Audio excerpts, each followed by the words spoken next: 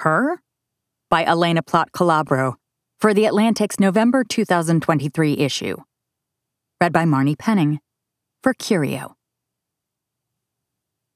On a Thursday morning in April, I met with Vice President Kamala Harris at Number 1 Observatory Circle, the Victorian mansion that for the past 2.5 years, she and the second gentleman, Doug Emhoff, have called home. She can be a striking presence when she walks into a room, with a long stride and an implacable posture that make her seem taller than she is, about 5'2". By the time I saw Harris at the residence, I had already traveled with her to Atlanta, New York, Los Angeles, and Reno, Nevada, as well as to Africa, trips on which she had carried herself with ease and confidence. Ease and confidence have not been the prevailing themes of Harris's vice presidency. Her first year on the job was defined by rhetorical blunders, staff turnover, political missteps, and a poor sense among even her allies of what, exactly, constituted her portfolio. Within months of taking office, President Joe Biden was forced to confront a public perception that Harris didn't measure up. Ultimately, the White House issued a statement insisting that Biden did, in fact, rely on his vice president as a governing partner. But Harris's reputation has never quite recovered. Harris is intensely private, so I was somewhat surprised to be invited to her home. The residence had been redecorated, and in keeping with past practice, the work was done without fanfare.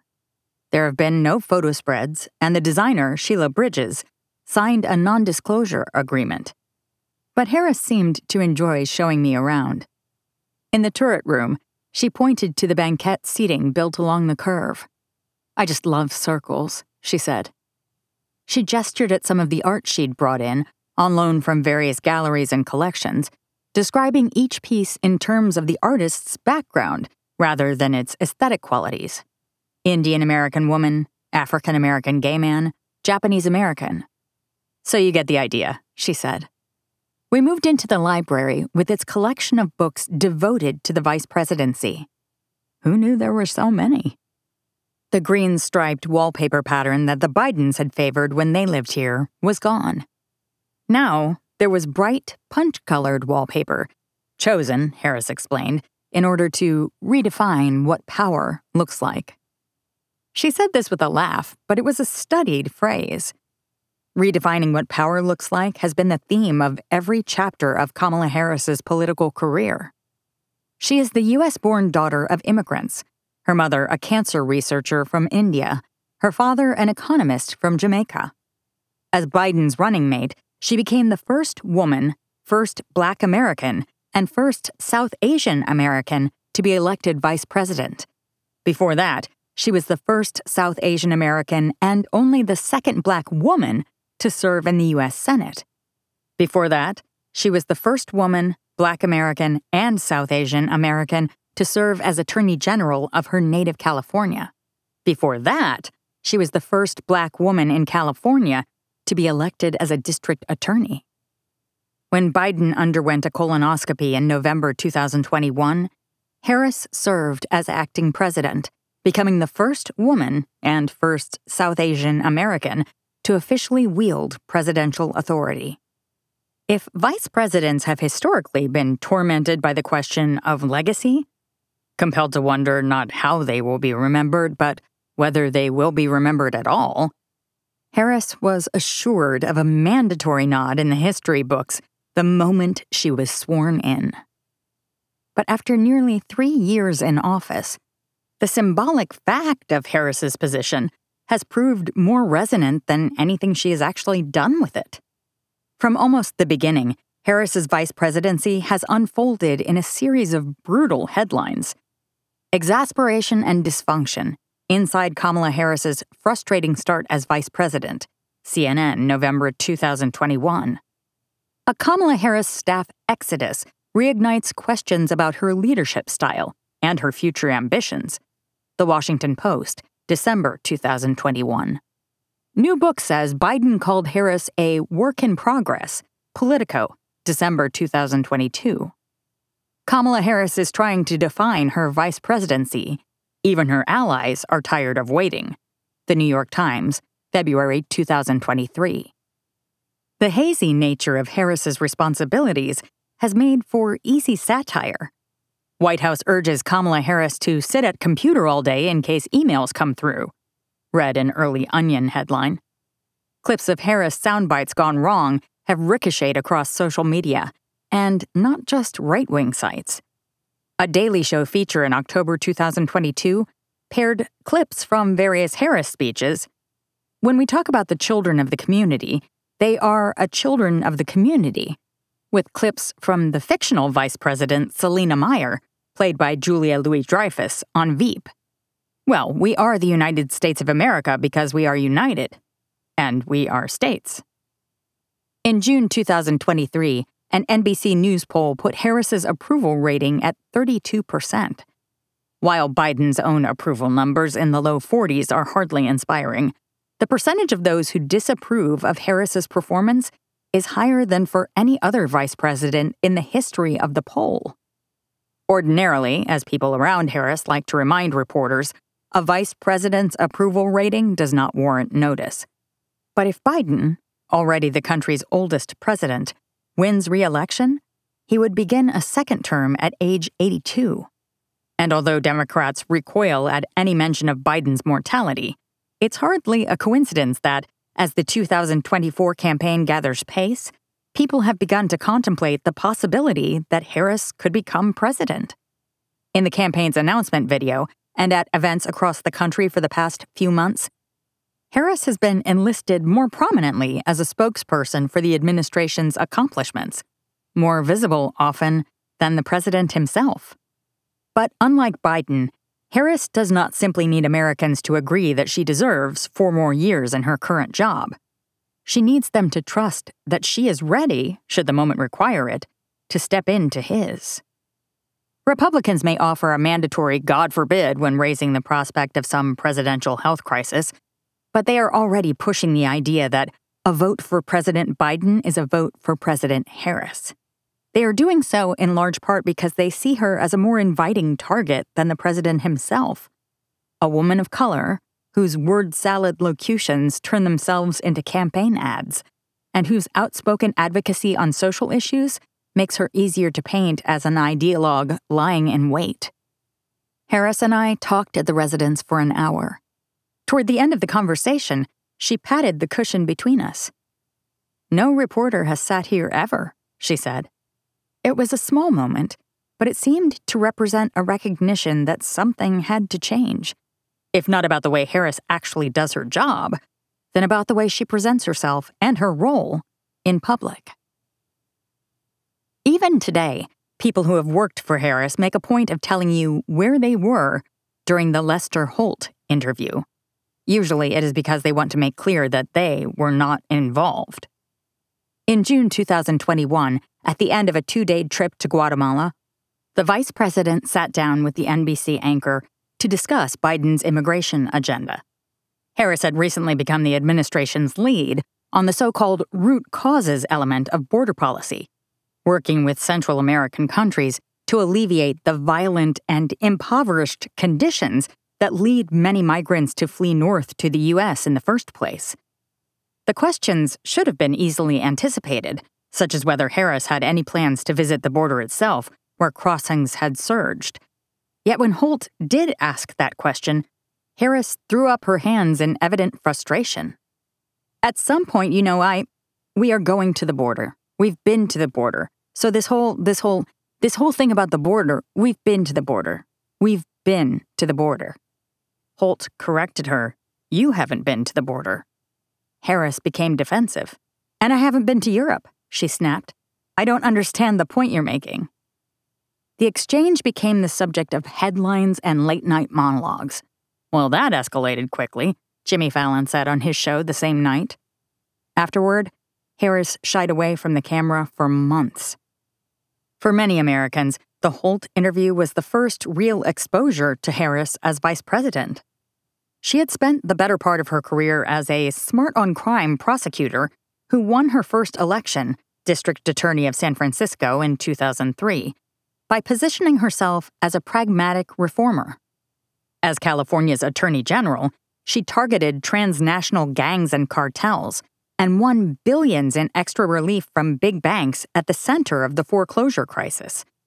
She had been the state's junior senator for just over 2 years when she launched a bid for the presidency in 2019, buoyed by the brief but bright flashes of stardom she'd earned from her tough, courtroom-style questioning of Trump administration officials, including Attorney General Jeff Sessions.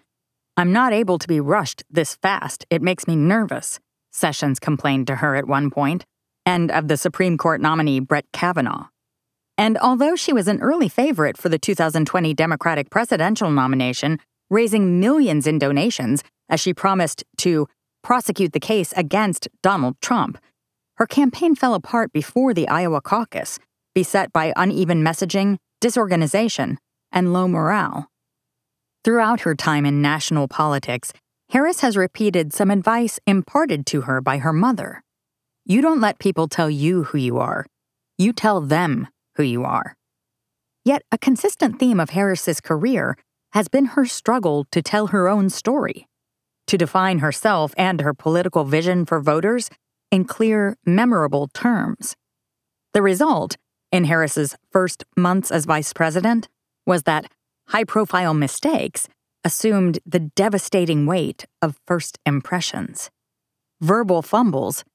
"It is time for us to do what we have been doing, and that time is every day," became memes and were anthologized online.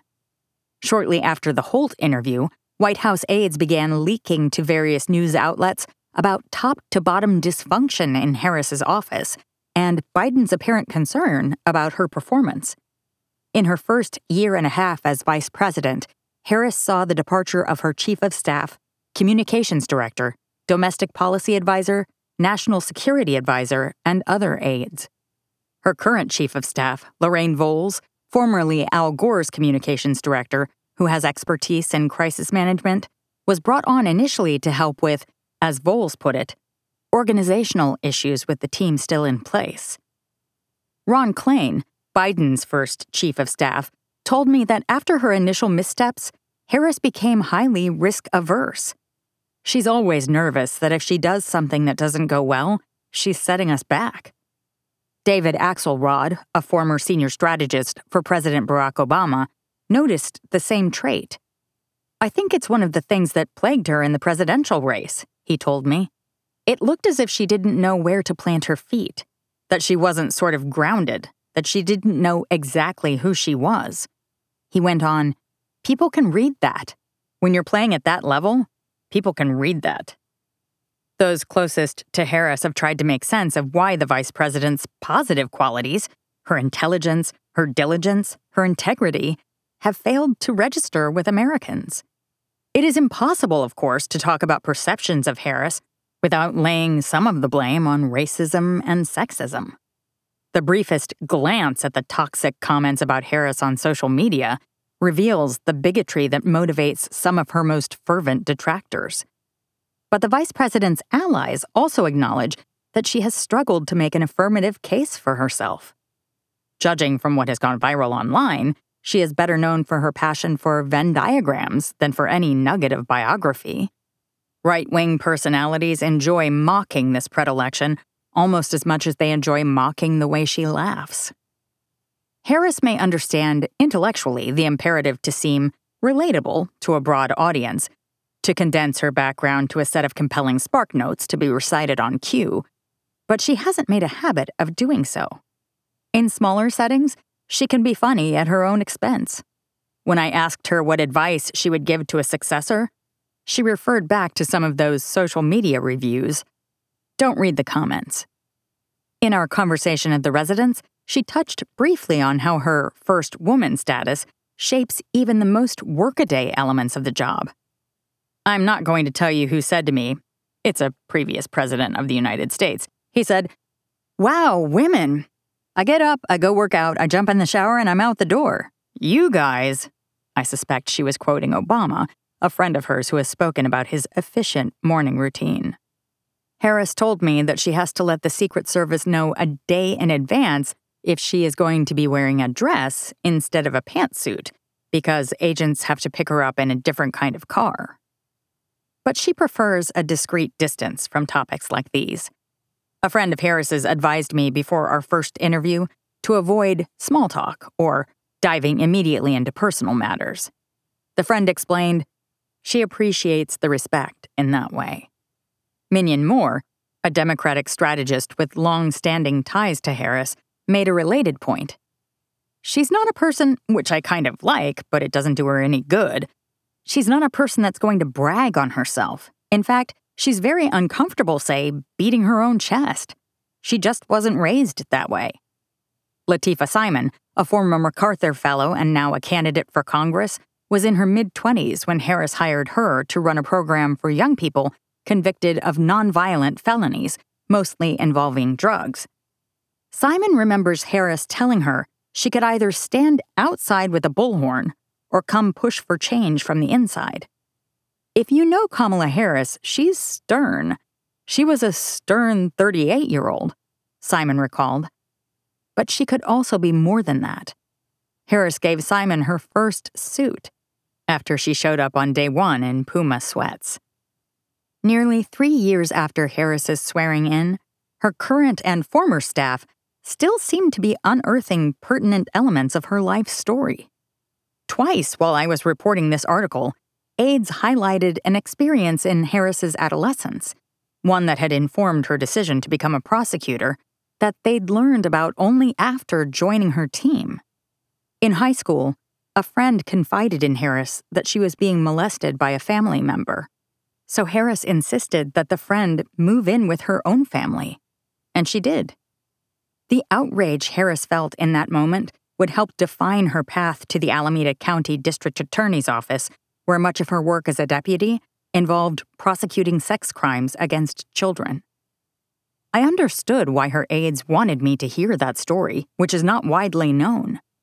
I wondered why, when I'd asked about her decision to become a prosecutor, Harris hadn't mentioned it herself. When we spoke at the residence, she did acknowledge the request, sometimes the demand, for personal revelation. I guess it's a bit outside of my comfort level, Harris said, because for me, it really is about the work. You know, I am who I am. I am who I am. And I think I'm a pretty open book. But I am who I am. She went on a little longer, making clear that she understands that people want to know more. And then, in a softer tone, she said, and I just, yeah, I don't know what to say about that. But what is the work? For the first time in her career, Harris holds a job devoid of any clear benchmarks of success. She was a transformational figure by the mere fact of her election, but the office to which she was elected doesn't lend itself to transformational leadership. After settling into Observatory Circle, Harris made a point of gathering historians for dinners to discuss not just American democracy, but also the history of the vice presidency itself. You're not supposed to be visible, Heather Cox Richardson, who attended one dinner, told me, referring to the nature of the vice president's job. So there's that really fine tightrope you walk between how do you make people understand that you're qualified without looking like you're unqualified because you don't understand your role. Neither Biden nor Harris arrived in Washington with a particular vision for Harris's vice presidency. Harris had issues in which she was interested: racial justice, climate change, gun violence, maternal mortality, and as vice president, she has explored these and others. But America imposed its own urgent agenda. Getting the pandemic under control absorbed much of everyone's attention. With a 50-50 partisan split in the Senate, Harris was also compelled to spend much of her time in her old place of work, exercising the vice president's constitutional duty to cast the deciding vote in the case of a tie. We couldn't make plans for me to be outside of D.C. for at least 4 days of the work week, she recalled. More fundamentally, Biden and Harris came into office with few instructive models for their partnership, despite Biden having once held the job himself. For nearly half a century, with occasional exceptions, the vice president has been a creature of the Capitol. The president, in contrast, has been a relative outsider. Walter Mondale, the archetype of the modern American vice president, had 12 years in the Senate under his belt when he was sworn in.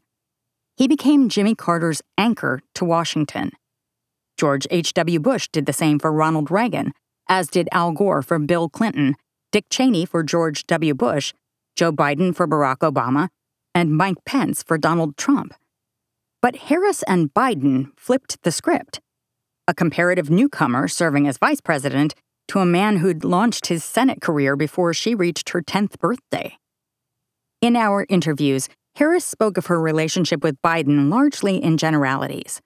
When I asked how she and the president complement each other, she said, "Well, first of all, let me just tell you, we really like each other," and then went on to talk about shared values and principles.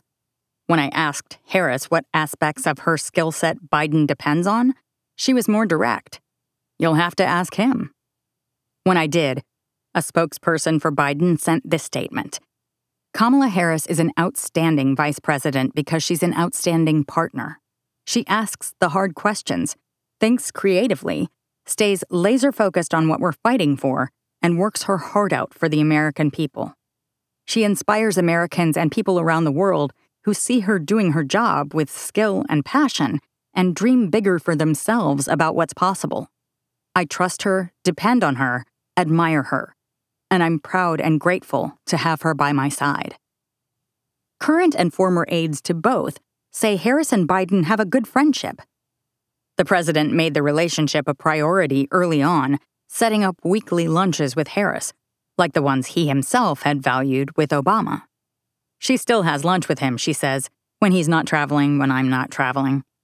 Given that Harris loves to cook and regularly has friends and family over for meals, I asked whether she and her husband had hosted the Bidens for dinner.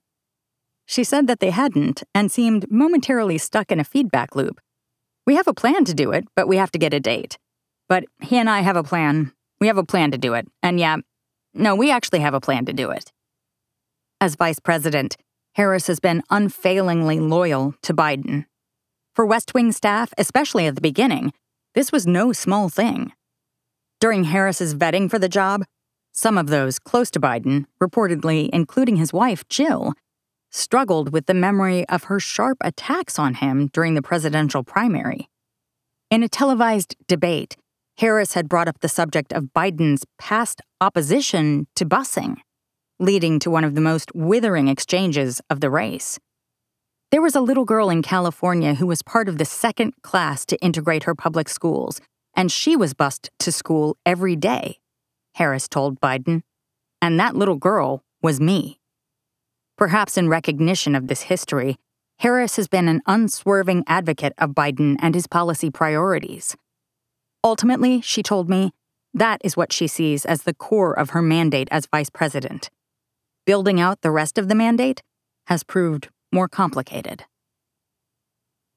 The path to the Lester Holt interview began with tension over Harris's policy portfolio. During one of the administration's early multi-agency meetings about the surge of unlawful crossings at the Mexican border, Biden was impressed as Harris outlined ideas for engaging the Central American countries that many of the migrants were coming from. According to Ron Klain, the president turned to Harris and said, "Well, why don't you do that?" Meaning, become the point person on the morass of root cause elements. Harris approached the chief of staff after the meeting, and she said, as Klain recalled, "Well, I wasn't really looking for that assignment. My idea was, this is what we should do, and someone else should do it." Klain told Harris he understood, but as vice president, Biden had worked on this aspect of immigration policy for Obama, and they needed her to take it on as well. It wasn't that Harris lacked relevant experience. As Attorney General of California, she had worked extensively with law enforcement in Mexico on drug and human trafficking. But the politics of the issue were radioactive.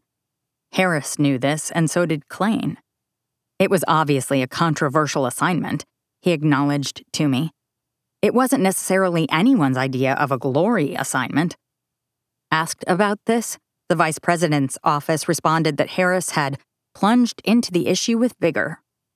Harris broke the news of the task to her staff on a mordant note, opening a meeting with the announcement that she was going to oversee the Israeli-Palestinian conflict, according to a person who was in the room, then dialing back to the slightly less grim reality. As Klain saw it, Biden intended the appointment to the same role he had once held as a show of respect. But it also suggested obliviousness to Harris's need early in her term for a measure of stability and success. Of course, as the Holt interview showed, Harris could make the task harder all on her own. Republican lawmakers and Fox News personalities relished the prospect of pinning the border crisis on Harris. She may have been responsible for just one sliver of U.S. policy, but they used her proximity to border issues to fuel the image of Harris as Biden's border czar. In the first year of his presidency, Biden did little to present Harris as essential to the administration. Neither did the Democratic Party more broadly. Indeed, there was a sense that Harris might be a liability more than anything else. Less than 2 weeks into office, Harris appeared on a West Virginia news station to pitch the Biden administration's coronavirus stimulus package, which Joe Manchin, the state's conservative Democratic senator, was not yet sold on. In an interview on the same station the next day, Manchin said he was shocked that Harris had given him no notice of the appearance. "I couldn't believe it," he said. "That's not a way of working together."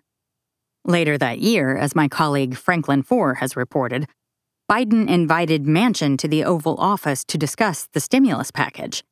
Harris was there initially, but after pleasantries, was sent on her way. Biden had once said that Harris's would be the last voice in the room during important conversations. Not this time. In June 2021, Biden asked Harris to take the lead on voting rights for the administration. The House had recently passed the For the People Act, a massive overhaul of election law that addressed voter access, gerrymandering, campaign finance, and other matters, and Democratic leaders were eager to see movement in the Senate. That was unlikely. Mitch McConnell, the Senate GOP leader, promised that no Republican would support the bill. Not all Democrats were on board either. The legislation would likely die by filibuster, a procedure that Biden, despite calls from many in his party, was almost certainly not going to try to undermine. Harris's allies would later characterize voting rights as one of those impossible issues. Intractable is the word they often use, that the president had saddled her with. Yet it was Harris herself who had lobbied for the assignment. Her personal background made her a natural spokesperson, and as Attorney General of California, she had signed on to an amicus brief urging the Supreme Court to uphold the protections against discrimination in the Voting Rights Act, the protections eventually struck down in Shelby County v. Holder. But the bill's death by filibuster was virtually inevitable, and Harris didn't do much to stave it off. Harris's aides once described her to reporters as potentially a key emissary for the administration in Congress, helping corral votes by way of Quiet Hill diplomacy. But she lacked the deep relationships needed to exert real influence. Congressional officials told me that Harris rarely engaged the more persuadable holdouts on either side of the aisle.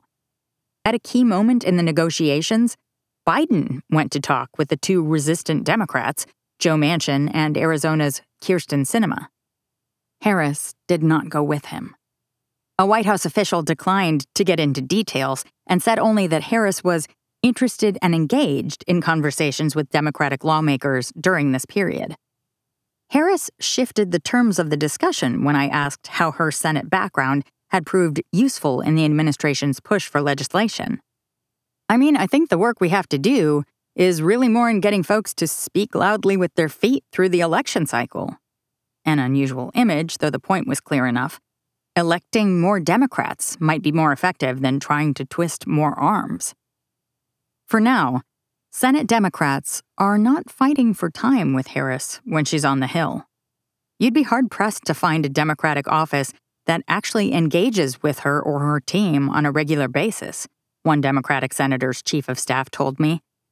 Traditionally, this person said, officials from the executive branch who visit the Capitol are cornered by lawmakers hoping to get their priorities before the president.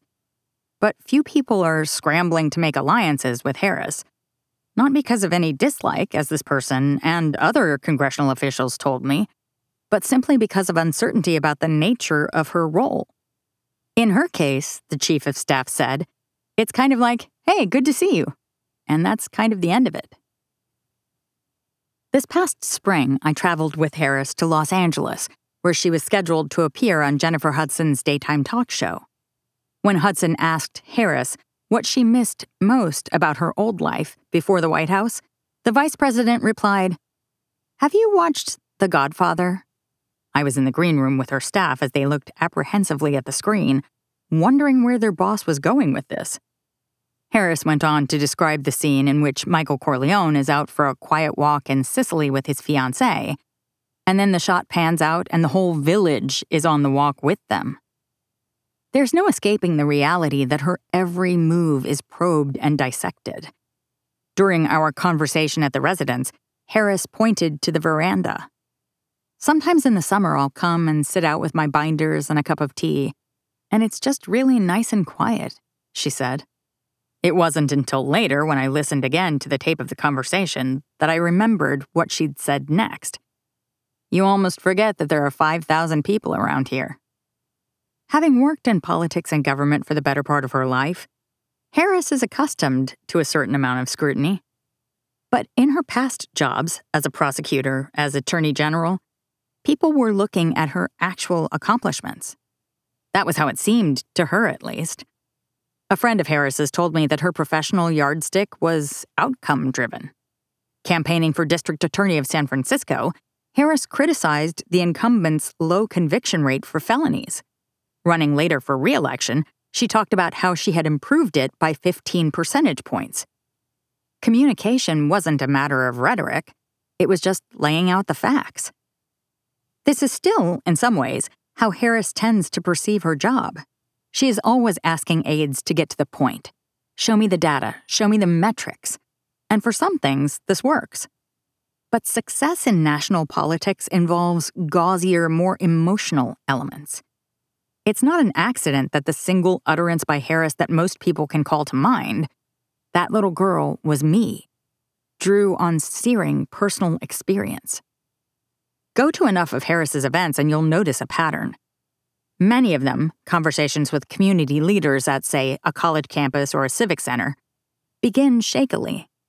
The moderator opens by asking Harris a sweeping question about the state of the country or the administration's approach to some major issue, the sort of question that a seasoned politician should be able to spin her way through on autopilot. And yet Harris often sounds like she's hearing the question for the first time. During a discussion at Georgia Tech focused on climate change, I listened as Harris was asked to speak about the administration's progress over the past 2 years in addressing the crisis. Her Baroque response began, "The way I think about this moment is that I do believe it to be a transformational moment. But in order for us to truly achieve that capacity, it's going to require all to be involved. And I will say, on behalf of the administration, a whole-of-government approach to understanding the excitement that we should all feel about the opportunity of this moment, and then also thinking of it in a way that we understand the intersection between so many movements that have been about a fight for justice, and how we should see that intersection then in the context of this moment. And so I'm very excited about this moment." This is not Churchill. It's not even Al Gore.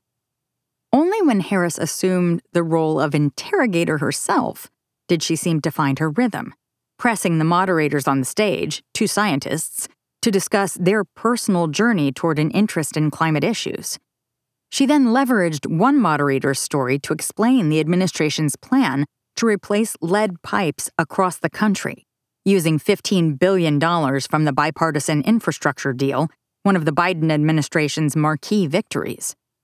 The communities that have been suffering from contamination have been fighting for years and years and years, Harris noted. It didn't take a science degree for them to know what was happening to their children. The audience responded as if at a church service, with murmurs of affirmation. Hillary Clinton told me that she has met with Harris at the White House and the vice president's residence and has talked with her numerous times by phone. "I've tried to be as helpful and available to her as possible," Clinton said, adding, "It's a tough role." She noted that Harris isn't a performance politician, a comment she intended not as a criticism, but as an acknowledgement that Harris's skills mainly lie elsewhere. Clinton isn't a performance politician either. Harris doesn't dispute the point. "My career was not measured by giving lovely speeches," she told me. Harris communicates most effectively when she can shift the focus away from herself. The first 2 conversations I had with the vice president, both while traveling with her, felt stilted and strained, as if I were tiptoeing around glass. But at the residence alone, Harris was warm, inviting, at times even maternal. "You're newly married," she said. "Yes," I responded, though it wasn't a question. "Pay attention to your marriage," she counseled. "Friendships, marriage require that you pay attention, because life has a way of sweeping you up." Harris has configured many of her public events to resemble a back-and-forth conversation rather than a standard Q&A. She likes talking with people. The grassroots settings that Harris enjoys represent a mode of retail politics that rarely grabs national attention. But such events have given her a good read on what voters care about. They have also allowed her to inhabit her own space. As Klain observed, in Washington, you're just the vice president. In the rest of the country, you're the vice president. In the aftermath of the Supreme Court's 2022 decision in Dobbs v. Jackson Women's Health Organization, which overturned the abortion protections embodied in Roe v. Wade, Harris had a strong sense of American public opinion on the issue.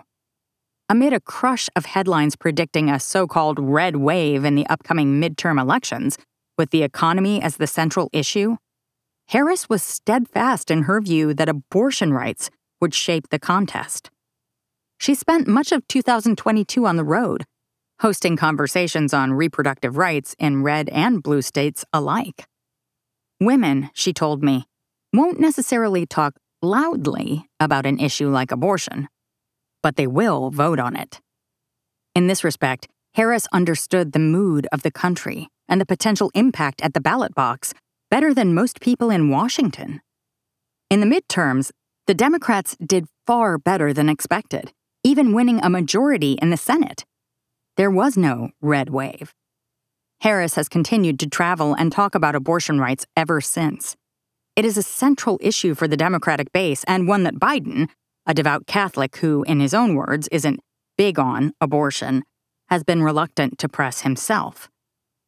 Fighting Dobbs will be a long battle, but it's the kind Harris may be suited for.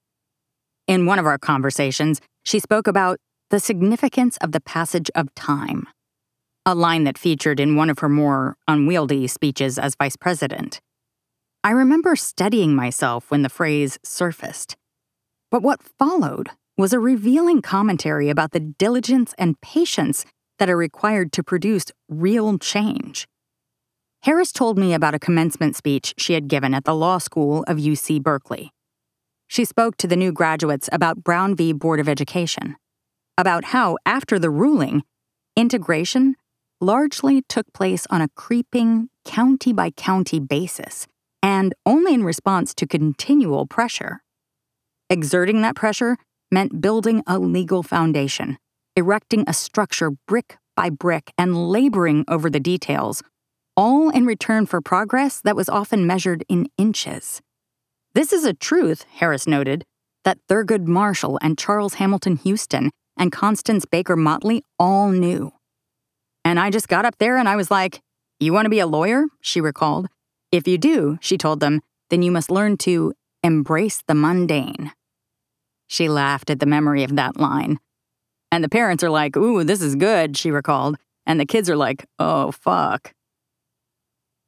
Harris's engagement with abortion rights has broken through to voters more than anything else in her vice presidency, according to the Democratic pollster Celinda Lake.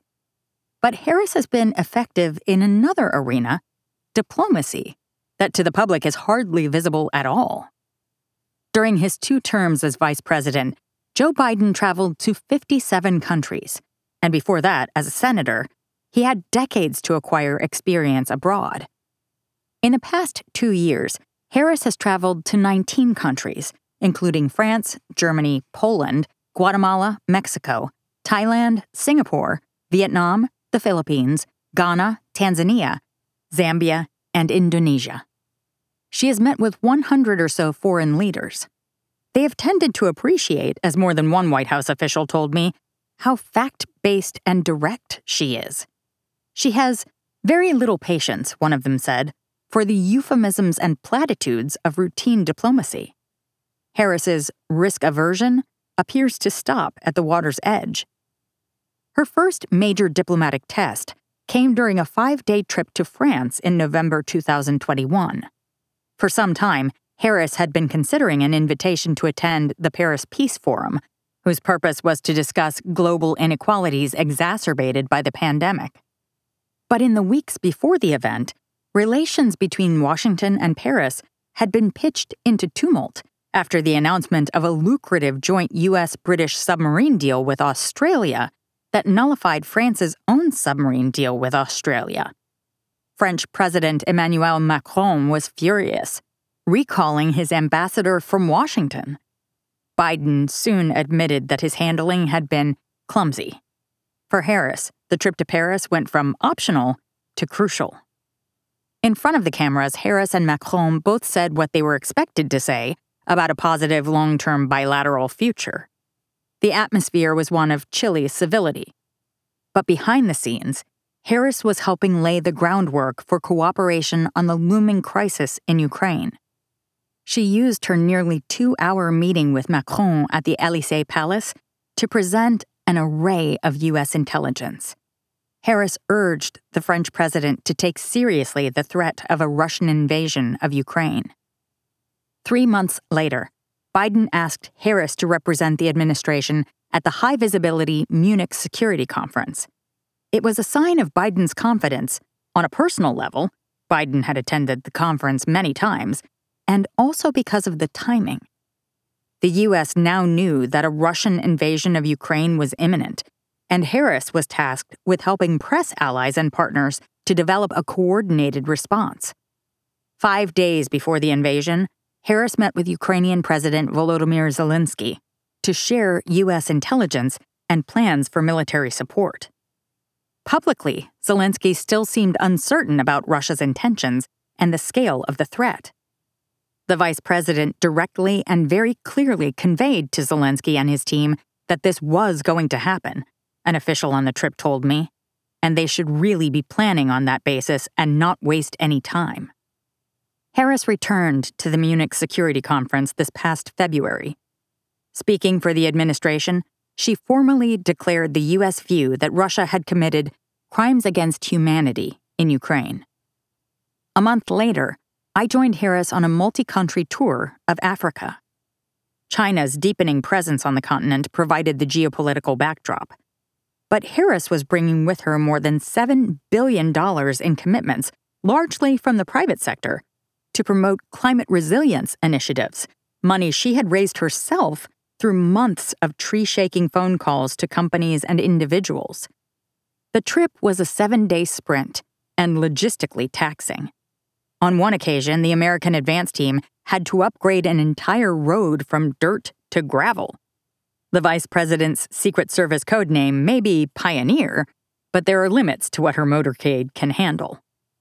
In Cape Coast, Ghana, Harris walked through the door of no return, where enslaved people had taken their final steps in Africa before being forced onto ships. She discarded her prepared remarks, something she had almost never done before, and spoke powerfully about the legacy of the diaspora in the Americas. In Lusaka, Zambia, she was driven to the rural outskirts of the capital to visit Panuka Farm, powered entirely by renewable energy. The vice president had spent time on a farm as a child. Wearing jeans and Timberlands, she seemed at home inside the netted enclosures of sweet peppers and iceberg lettuce. Washington felt very far away. Harris's allies touted the Africa trip as a historic effort to deepen ties with the fast-growing continent. but it hardly registered back home. Terrence Woodbury is a Democratic pollster who focuses on young and minority voters. He saw the Africa trip as a pivot in terms of Harris's self-presentation. Yet when I asked whether the trip had made any difference politically, he said simply, no. The trip also offered a reminder of Harris's ongoing struggle when it comes to telling her own story, and of the Veep comparison. The vice president's visit to Zambia had been billed as a kind of homecoming. As a young girl, Harris spent time in Lusaka with her maternal grandfather, P.V. Gopalan, who had been dispatched there in the 1960s from India to advise Zambia's first independent government on refugee resettlement. Now, decades later, she was returning to Zambia as one of the most prominent public figures in the world. Harris's scheduled stop at her grandfather's old home in the capital, where she was expected to speak about his work and how his career as a civil servant had shaped her own ambitions, promised to be a special moment. Instead, dozens of reporters and others looked on as Harris laughed somewhat awkwardly in front of a concrete and stucco office building. Greeting her near the doorway was a U.S. Embassy official who explained that, after a year of combing through public records, researchers had managed to locate the plot of land on which Gopalan's house had stood. The house itself, however, had been replaced by the headquarters of a Zambian financial services group. Seeming not to know what else to do, Harris accepted an offer to tour the building. Reporters and cameramen, who had been anticipating a press conference at the end of the event, were ushered away. When I asked why the press conference had been scrapped, an aide said, she needed a private moment. Life has a way of sweeping you up. My conversation with Harris at the residence came 3 weeks after our return from Africa. She took me through her herb garden just off the driveway, crouching to examine the state of her oregano, dill, rosemary, thyme, and sage. Washington's springtime pollen was at its worst, and my eyes were red-rimmed and watery as we made our way inside.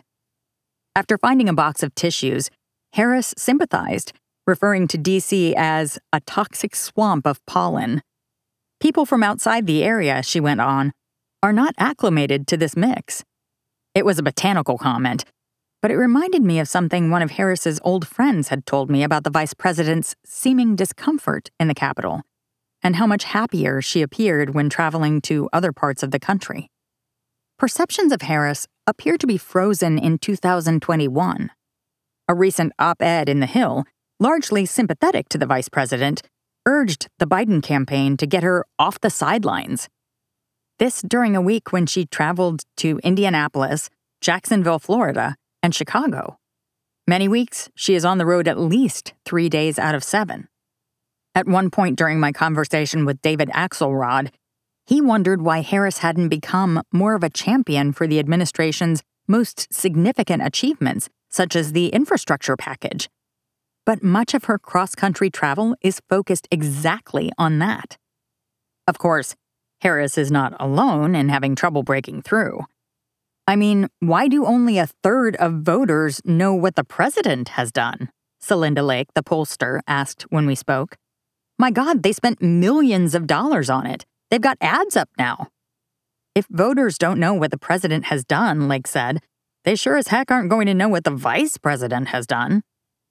This summer, I asked Jeff Zients, the current White House chief of staff, if he could recall a moment when Biden had noticeably leaned on Harris for guidance, or when her input had meaningfully changed the administration's approach to an issue. He had mentioned earlier in our interview that Harris had been instrumental in putting equity at the forefront of the administration's COVID response, ensuring that public health efforts reached the underserved. Other examples? Let me think of a specific anecdote and I'll have somebody follow up, he said. His spokesperson texted after the call to confirm that the office would get back to me. Despite my follow-ups, that was the last I heard. Vice presidents are chosen mainly for political reasons, as Harris was, and not actuarial ones. In most of the presidential elections during the past half-century, the possibility that the candidate at the top of the ticket might die in office was not a significant issue. It was an issue for John McCain in 2008 with his history of multiple melanomas, which was one more reason McCain's selection of the erratic Sarah Palin as his running mate had such negative resonance. This time around, given Biden's age, the words heartbeat away connote a real possibility. When I asked Zients what he's observed in Harris that makes him confident about her abilities as a potential chief executive, he at first started chuckling in what seemed to be discomfort at the subtext of the question. Well, I want to, make sure we're not talking about anything. But, she's prepared. But after that, he went on thoughtfully. The first thing I go to is, when you're president, there are so many issues, and understanding what's most important to the American people, what's most important to America's position in the world, it takes experience, which she has, and it takes a certain intuition as to what matters most. And she's very good at quickly boiling it down to what matters most and focusing on those issues. And then within those issues or opportunities, understanding what's most important and holding the team accountable. That's a sharp assessment of what a vice president can bring to the table. And not a bad way to make important observations about Harris that seem matter-of-fact and not tied to the prospect of a sudden transition. So I was surprised when another White House official, who knows both Harris and Biden well, treated the topic of readiness as if it were somehow illegitimate, a ploy by desperate Republican candidates. People who are polling near the bottom do things and say things to try and be relevant and get oxygen. Was it ridiculous to ask about Harris's constitutional closeness to the presidency? She is the closest to the presidency, as all of her predecessors have been. Nikki Haley, Tim Scott, Chris Christie, and Ron DeSantis, all of them presidential candidates, have explicitly raised the specter of a President Harris. So have other Republicans. The probable GOP nominee, Donald Trump, who habitually belittles women, will likely do so too. He has referred to Harris as this monster and has questioned her citizenship. On one occasion, he made fun of her name, Kamala, Kamala, Kamala, repeating it slowly with various pronunciations. Harris called him childish for that, but has largely declined to take the bait.